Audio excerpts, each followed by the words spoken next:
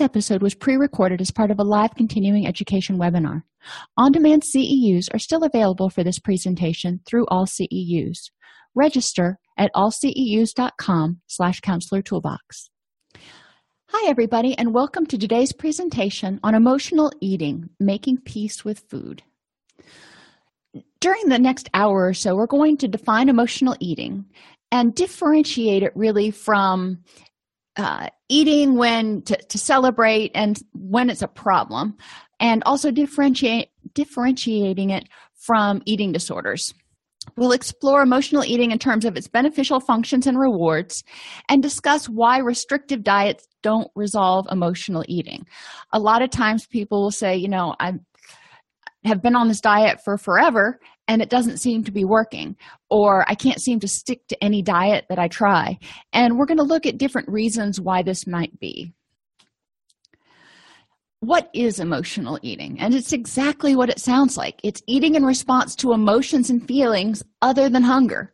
So if you're eating because you're bored, if you're eating at someone, and sometimes, especially if you are angry at someone or disappointed in someone, you may eat and sort of be eating and thinking, you made me do this. So eating at someone, eating to forget or distract yourself, eating to feel better, because when you eat, regardless of what you're eating, but especially if you eat high sugar, high fat foods, you're going to release serotonin and dopamine. Eating out of boredom, there's, hand-to-mouth thing, eating out of habit. And like I said a few minutes ago, not all emotional eaters have an eating disorder. And we want to differentiate that. Does it mean that their eating is not problematic to them? No, not at all. If they're telling you it's a problem, then it's a problem. They may not meet the criteria for binge eating disorder or bulimia. But it's important to address it because they understand that they're eating for a reason other than hunger. And they want to stop because they want to eat for hunger, but not otherwise.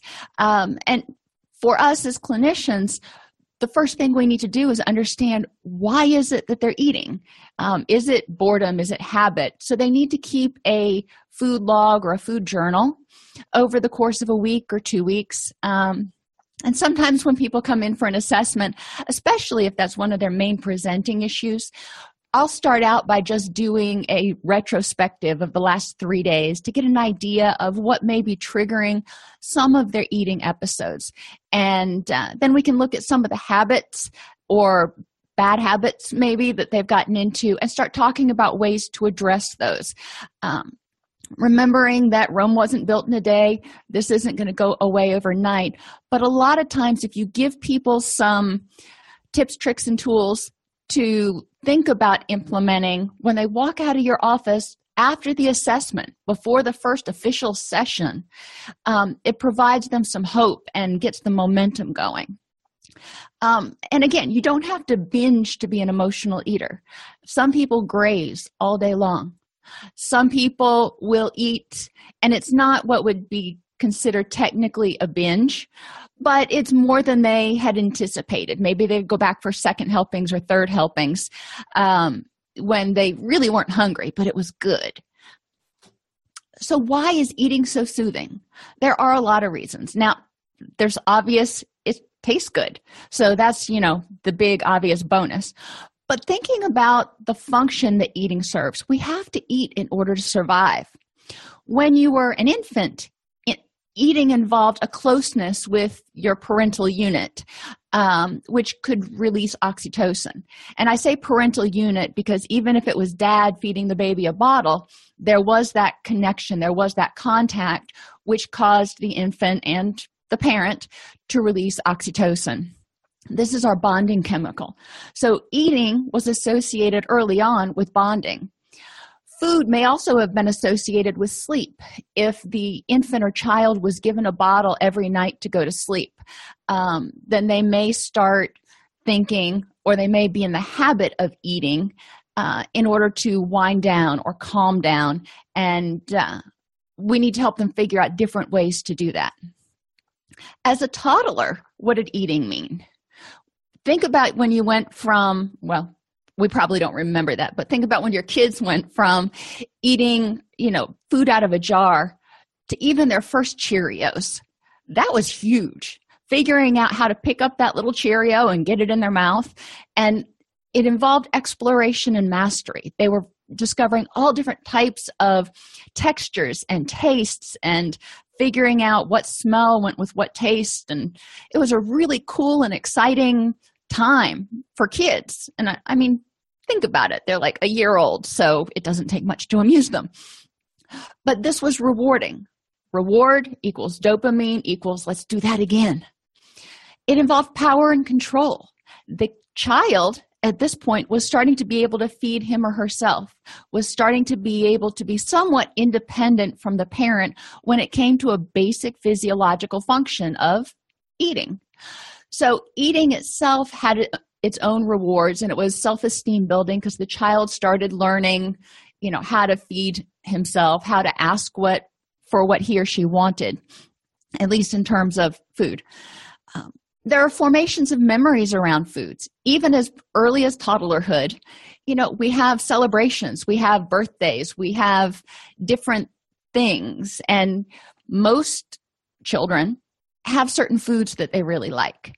And it could be because the first time they ate that food was a really happy experience, or it could be just that's their favorite food and that's all they want to eat. But they remember that food, and they remember when they ate it, they felt good. They felt happy. So as an adult, there's a part of their brain going, chicken nuggets make me happy. Now, that's how the toddler thought. As an adult, we can understand that chicken nuggets themselves aren't making you happy, but you see the connections that we're making here. There's been an association between happiness and chicken nuggets. Unhealthy foods, especially for children, when as adults we're still able to control what they eat, your sugary foods, your unhealthy foods are usually reserved for treats or rewards. So when you're feeling like you need to be rewarded, when you're feeling like you want to feel good, sometimes you'll resort to those things when you were a kid that made you feel good, like chocolate chip cookies or Haagen-Dazs or whatever it was for you. We've talked in the past about associations and conditioning, and this is all coming back kind of full circle now because we need to understand that our brain has associated pleasure and reward with food for a lot of different reasons, not just because of nourishment. Looking at the reasons why your patient eats is going to help you understand what underlying issues you may need to address in treatment. Culturally, we associate eating with caring and celebration. Think about birthdays, holidays. What do? We get together. We have buffets. We have potlucks. When someone passes away, what do? You bring food over. When somebody's sick, what do? You bring food over. So in our culture, there's a lot of emphasis put on eating and nourishing. And that's true of a lot of different cultures. Low blood sugar can cause feelings of depression and anxiety, which are quelled by food. So if somebody typically doesn't eat well during the day, they go long periods without eating, or if they have blood sugar issues to begin with, and then they eat, they feel better. So when they start feeling not so good, what do you think their first reaction is? Let me eat and see if that helps. Evolution predisposes the human body to crave high sugar, high fat, high calorie foods for quick energy and to prepare for a famine. Our bodies are really cool and really frustrating at the same time because your body takes in these foods and it says, we are going to secrete the most amount of dopamine and the most amount of reward for these really high calorie foods because we want to make sure we're prepared in case there's a famine.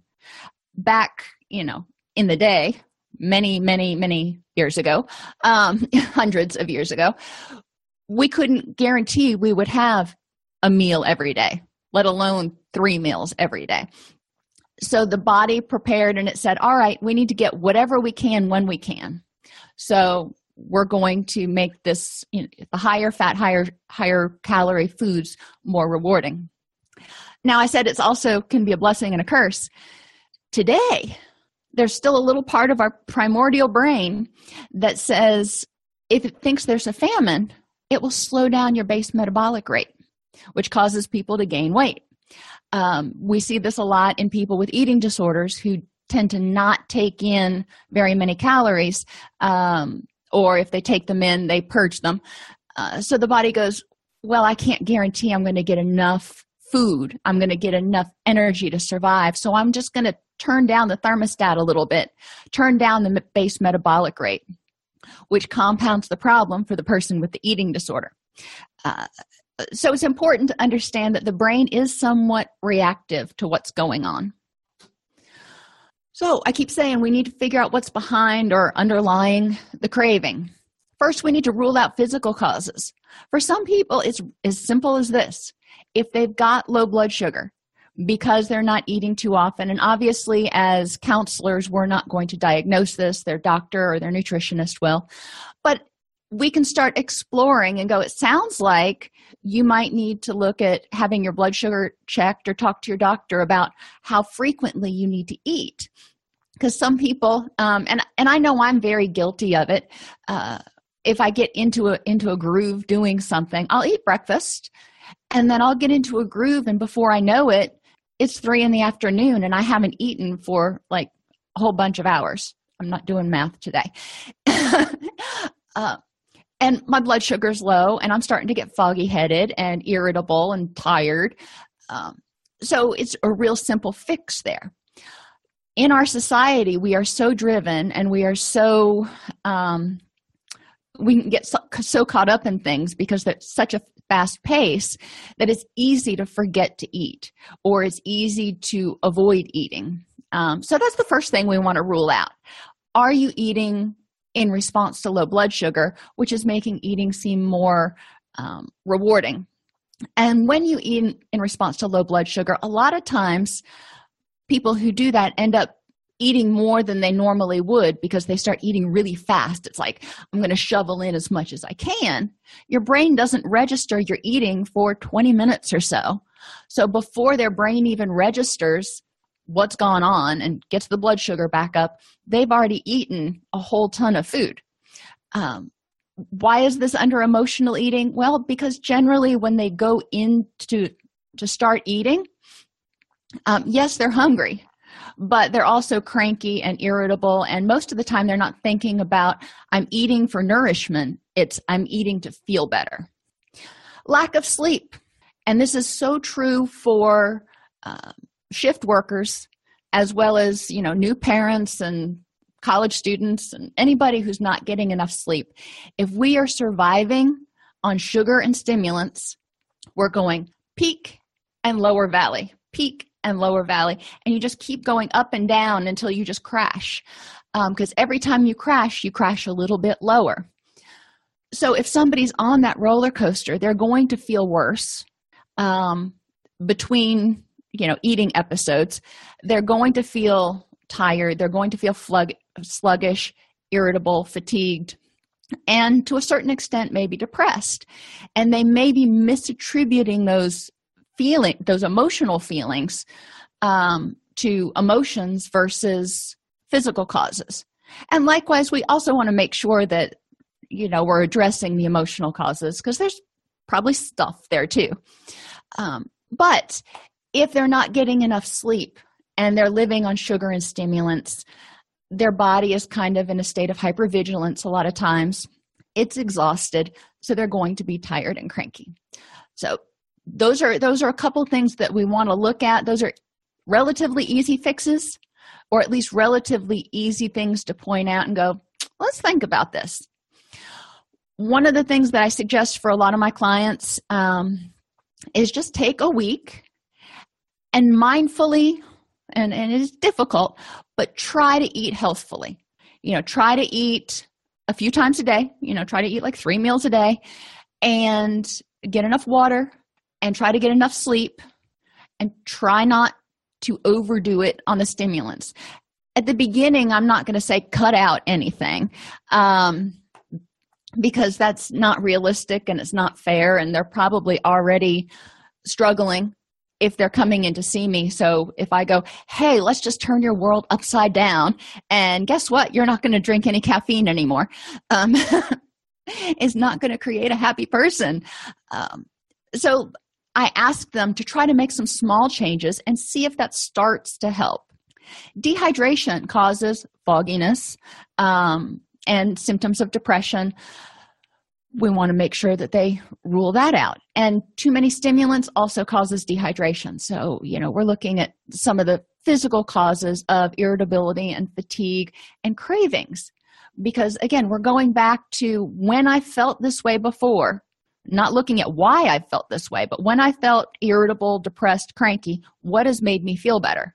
And generally it's food, and generally it's not good food. For me, it's M&Ms. Oh, I love my M&Ms, especially the ones with almonds, but I digress. Nutritional causes of cravings. High carbohydrate and high starch foods cause a greater release of serotonin and endorphins. So if you've got somebody who's depressed for whatever reason, they may crave these kinds of foods in order to increase their serotonin level or increase the endorphins, their energy levels. Chocolate. People who crave chocolate may be low in magnesium. It also, the level of magnesium also affects how much serotonin is available. Now, again, I keep saying this just for legal reasons.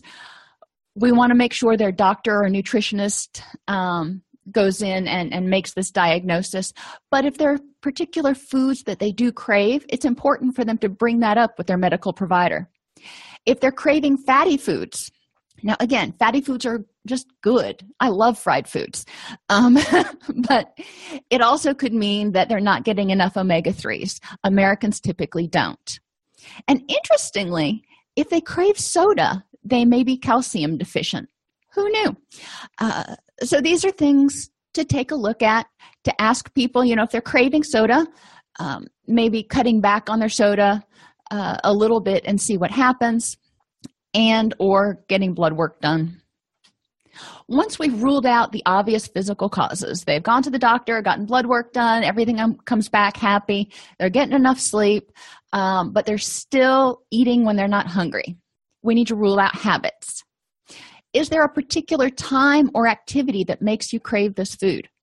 When I was growing up, I would go to the grocery store with my mother, and on the way back home from the grocery store, we would always get junk food, and she would get a bag of chips and put them in the front seat. And it was like a 20-minute drive from the grocery store to our house. And by the time we would get back to the house, we would have put a good dent in those potato chips.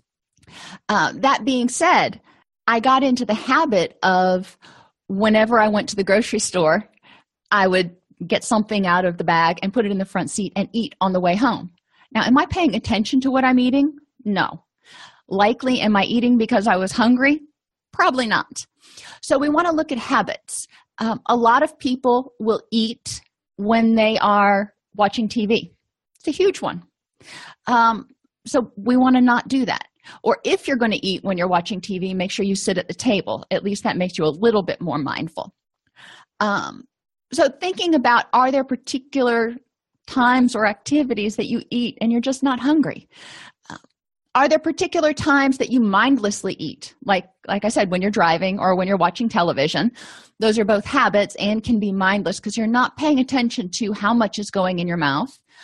You're not probably paying attention to the taste, and you're not paying attention to whether you're full or not. So if you're mindlessly eating, then there's going to be a lot more calorie consumption, in addition to the fact that you're not eating because you're hungry. You're just eating to eat. Are you going too long between meals then needing a sugar boost, which leads to a sugar crash? So again, that's a physical cause, but we want to rule out these are bad habits that we can tend to get into. Other things that can be construed as bad habits are eating without putting food on a plate. If you eat straight out of the bag, you're going to eat more than if you put it on a plate. So put it on a plate, sit down, try not to watch TV, all the things that your grandmother would have told you. So what do we do about it? Emotional eating interventions. I talked earlier about the food diary. Do a retrospective during the assessment if they really want to get a jump start on things, but have them keep a food diary, preferably for the duration of treatment, but at least for a week. What time did they eat? Were they craving just any old food, or something that was salty, something that was sweet, something that was sour? This will give you a general idea and can give their medical provider a general idea if there are any nutritional imbalances or if there are particular associations. What emotion or state were you in? And I say state because being exhausted is not necessarily really an emotion. Were you happy, sad, mad, glad, exhausted, drained? Whatever state feels like it would work. And then because of, why were you feeling this way? It doesn't have to be a dissertation. It can be really short and sweet, but I encourage clients to write down everything they eat before they eat it during the first week, or, like I said, preferably throughout the entire course of treatment. Why before they eat it? Because it's a stop. Remember, we've talked before about how we have an urge, we have a craving, we have an urge, and then we engage in the behavior, oftentimes without stopping to mindfully think, is this what we want to do? This provides that stop. It says, okay, I've got to write down the time, and then I've got to think about why I'm eating. And honestly, a lot of clients notice a reduction in their habit eating when they have to do this just because they don't want to record. Keeping that up for the period of a month or 2 months helps break some of the habit eating that they might do. Like I said before, when they're eating, I encourage them to use a plate, sit down, don't walk around, don't stand at the counter, eliminate distractions as much as possible, and focus on the food you're eating. That goes with mindfully eating. What does it taste like? Is it good? Take small bites. When my son was young, and I think I've shared this before, he had gastric reflux. And we would sit down to the table, and I would shovel in food as fast as I could get it in my mouth because he couldn't be put down for too long before he would start to get fussy, at least until we figured out that he had gastric reflux, and Zantac was just a lifesaver. I developed that habit when he was little, and I kept it up for a while. It took a while for me to learn to go back to taking, reasonable bites and tasting my food. And even today, if I'm not paying attention too much, I'll eat my dinner really fast, and then I'll sit there and I'll be like, well, guess I'll taste that a little bit later because I didn't taste it when I ate it. Encouraging clients to be aware of their eating habits. Try to avoid setting up a binge by restricting certain foods. Now, does that mean you have to have cakes and candy and whatever your trigger foods are in your house all the time and in your face? No. I would encourage people not to do that. But to say, I said for me, M&Ms is one of my favorite reward foods, if you will.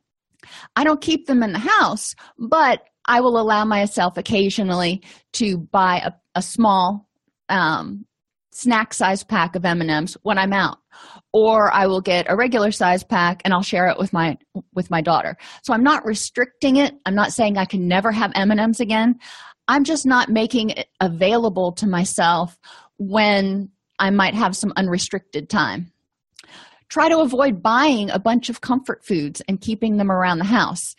And when you've got kids, when you've got family, it's not entirely possible usually to not have some of that stuff around, but try to avoid having the things that you particularly use for comfort, because if it's not readily available, then you've got to focus on, guess what? Dealing with the emotions instead of stuffing them with food.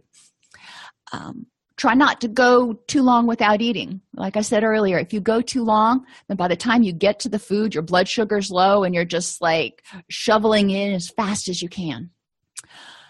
Initially, distract. If you know that you're eating and you're like, I'm really not hungry, but I want to eat, take a bath, take a walk, call a friend, heaven forbid, get on Facebook. Whatever it is you can do to distract yourself for 10 or 15 minutes.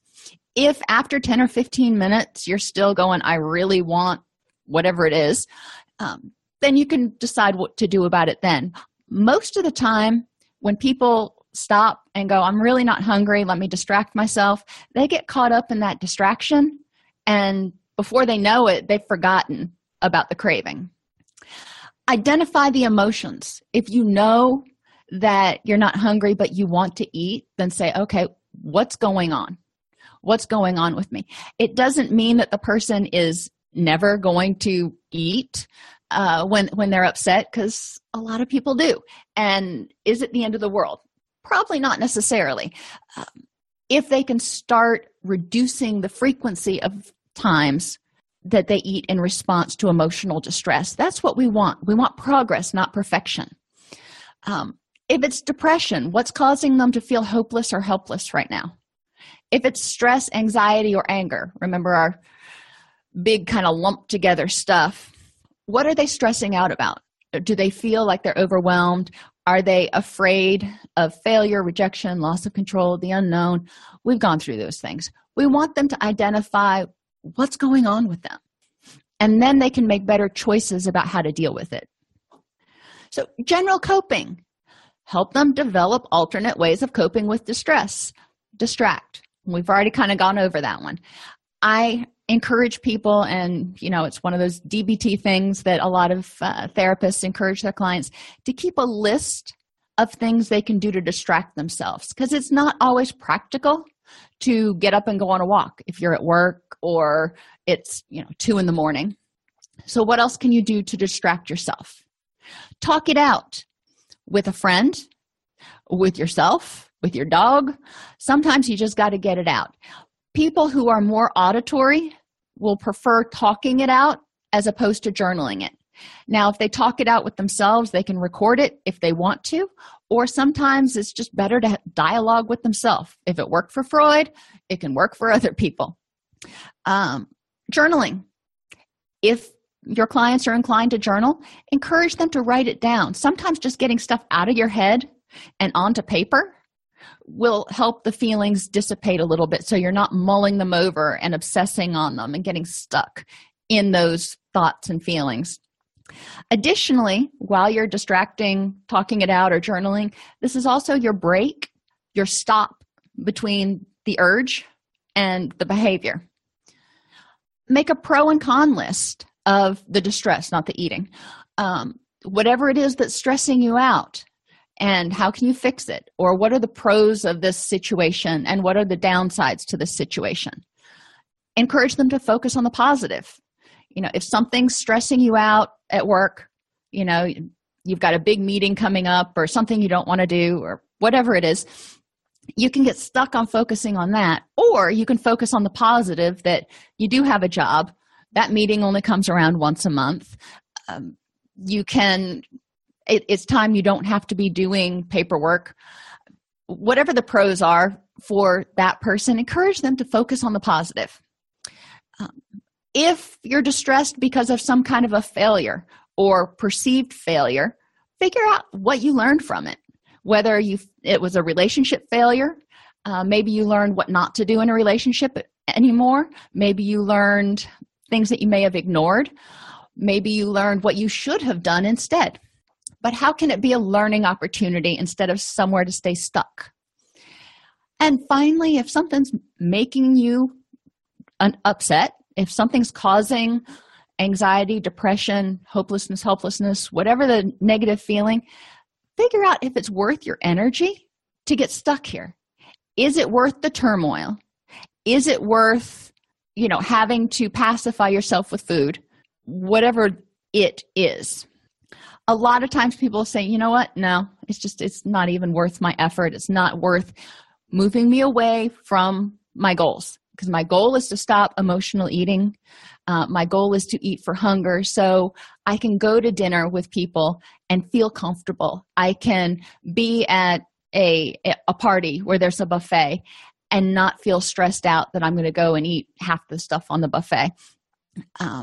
That's my goal. So is holding on to whatever this distress is getting me closer to being able to do those things? And generally the answer is no.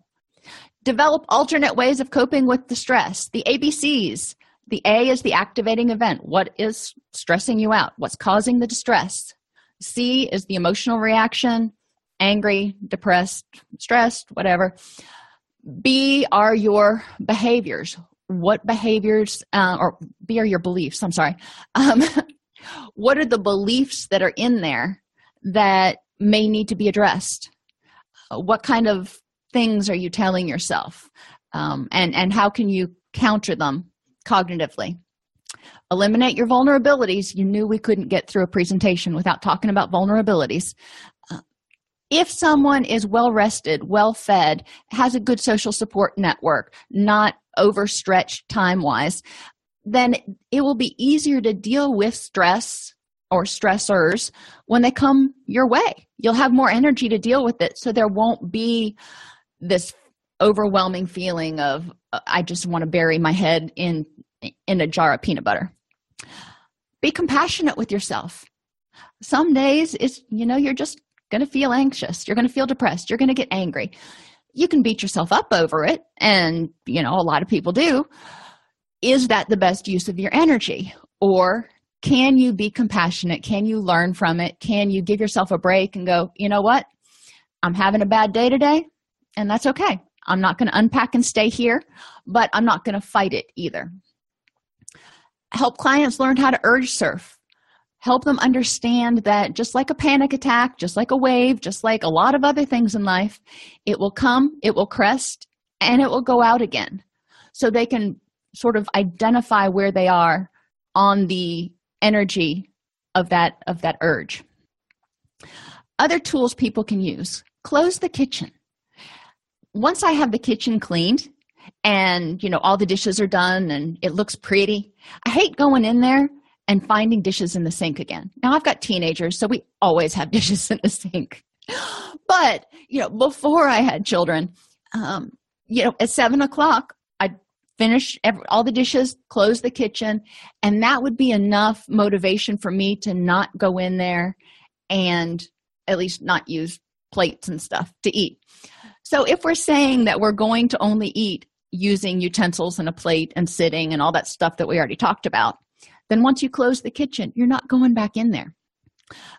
Turn off the light. That also helps, so you're not being attracted to the pretty lights and all the goodies that are in the kitchen. Brush your teeth. This is something my grandmother used to do, and it actually works. There's some research behind it. Minty flavors reduce our appetite. So if you brush your teeth, you get all the other flavors out of your mouth, and it reduces your urges to eat because it's clean and fresh. And do you really want to brush your teeth again? Meditate. Sometimes just getting in a space where you're not obsessing about anything can help people get past that urge to self-soothe with eating. ACT for emotional eating. What am I feeling or thinking? What's going on with me right now? What is important to me? So if I am thinking, I want to eat. I want to, just dive into this jar of peanut butter. And then I think about what's important to me. Is it important to me to get control of this? Is it important to me to, be able to fit in my clothes in 6 months or not? So what is it in what way is controlling my eating habits and eliminating emotional eating important to me? And how does that get me closer to other things that are important to me? And what other things could I do that would get me closer to my goals?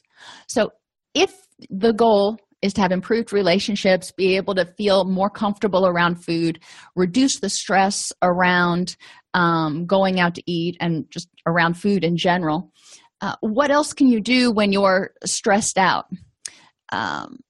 Somebody also suggested that adding a blue light in the refrigerator decreases the appeal of foods, which is interesting because yellow, red, and orange and browns, think Pizza Hut, are all foods that increase people's hunger and desire to eat. But blue obviously is just a completely different primary color, and adding a blue hue seems like that would actually be really effective.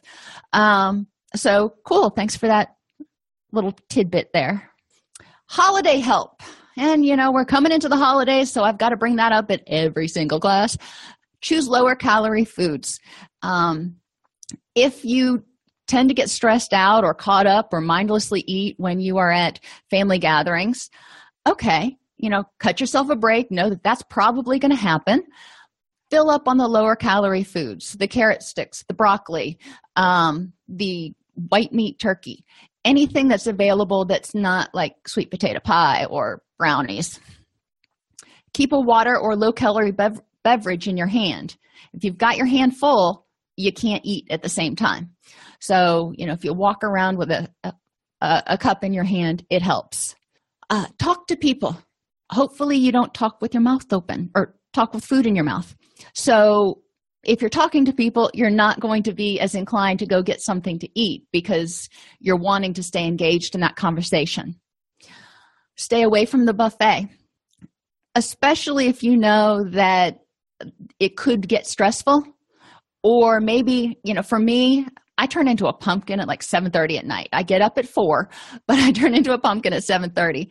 And a lot of times holiday parties and those sorts of things are at 8, 9 o'clock at night. And, I've already turned into a pumpkin. So I know that if I go to those, I'm going to be more likely to eat just to kind of stay awake because I'm tired. And it's a bad habit. It's not because I'm hungry. So I know I need to stay away from the buffet during those times. Rehearse refusal skills. If somebody says, oh, you've got to try a bite of this, figure out how you're going to address that ahead of time. Because there's generally probably a lot of really good foods. And you may really want to taste some, but sometimes people who emotionally eat know if they start eating high-fat, high-calorie foods, they're going to want to eat everything. So if I start with one bite of a brownie, I'm going to want to eat every sweet that's on the table. If they know that, then they may want to choose to not even go down that road at that juncture. Encourage people to stay mindful of their distress meter. Before they go back for another helping, ask themselves, am I hungry?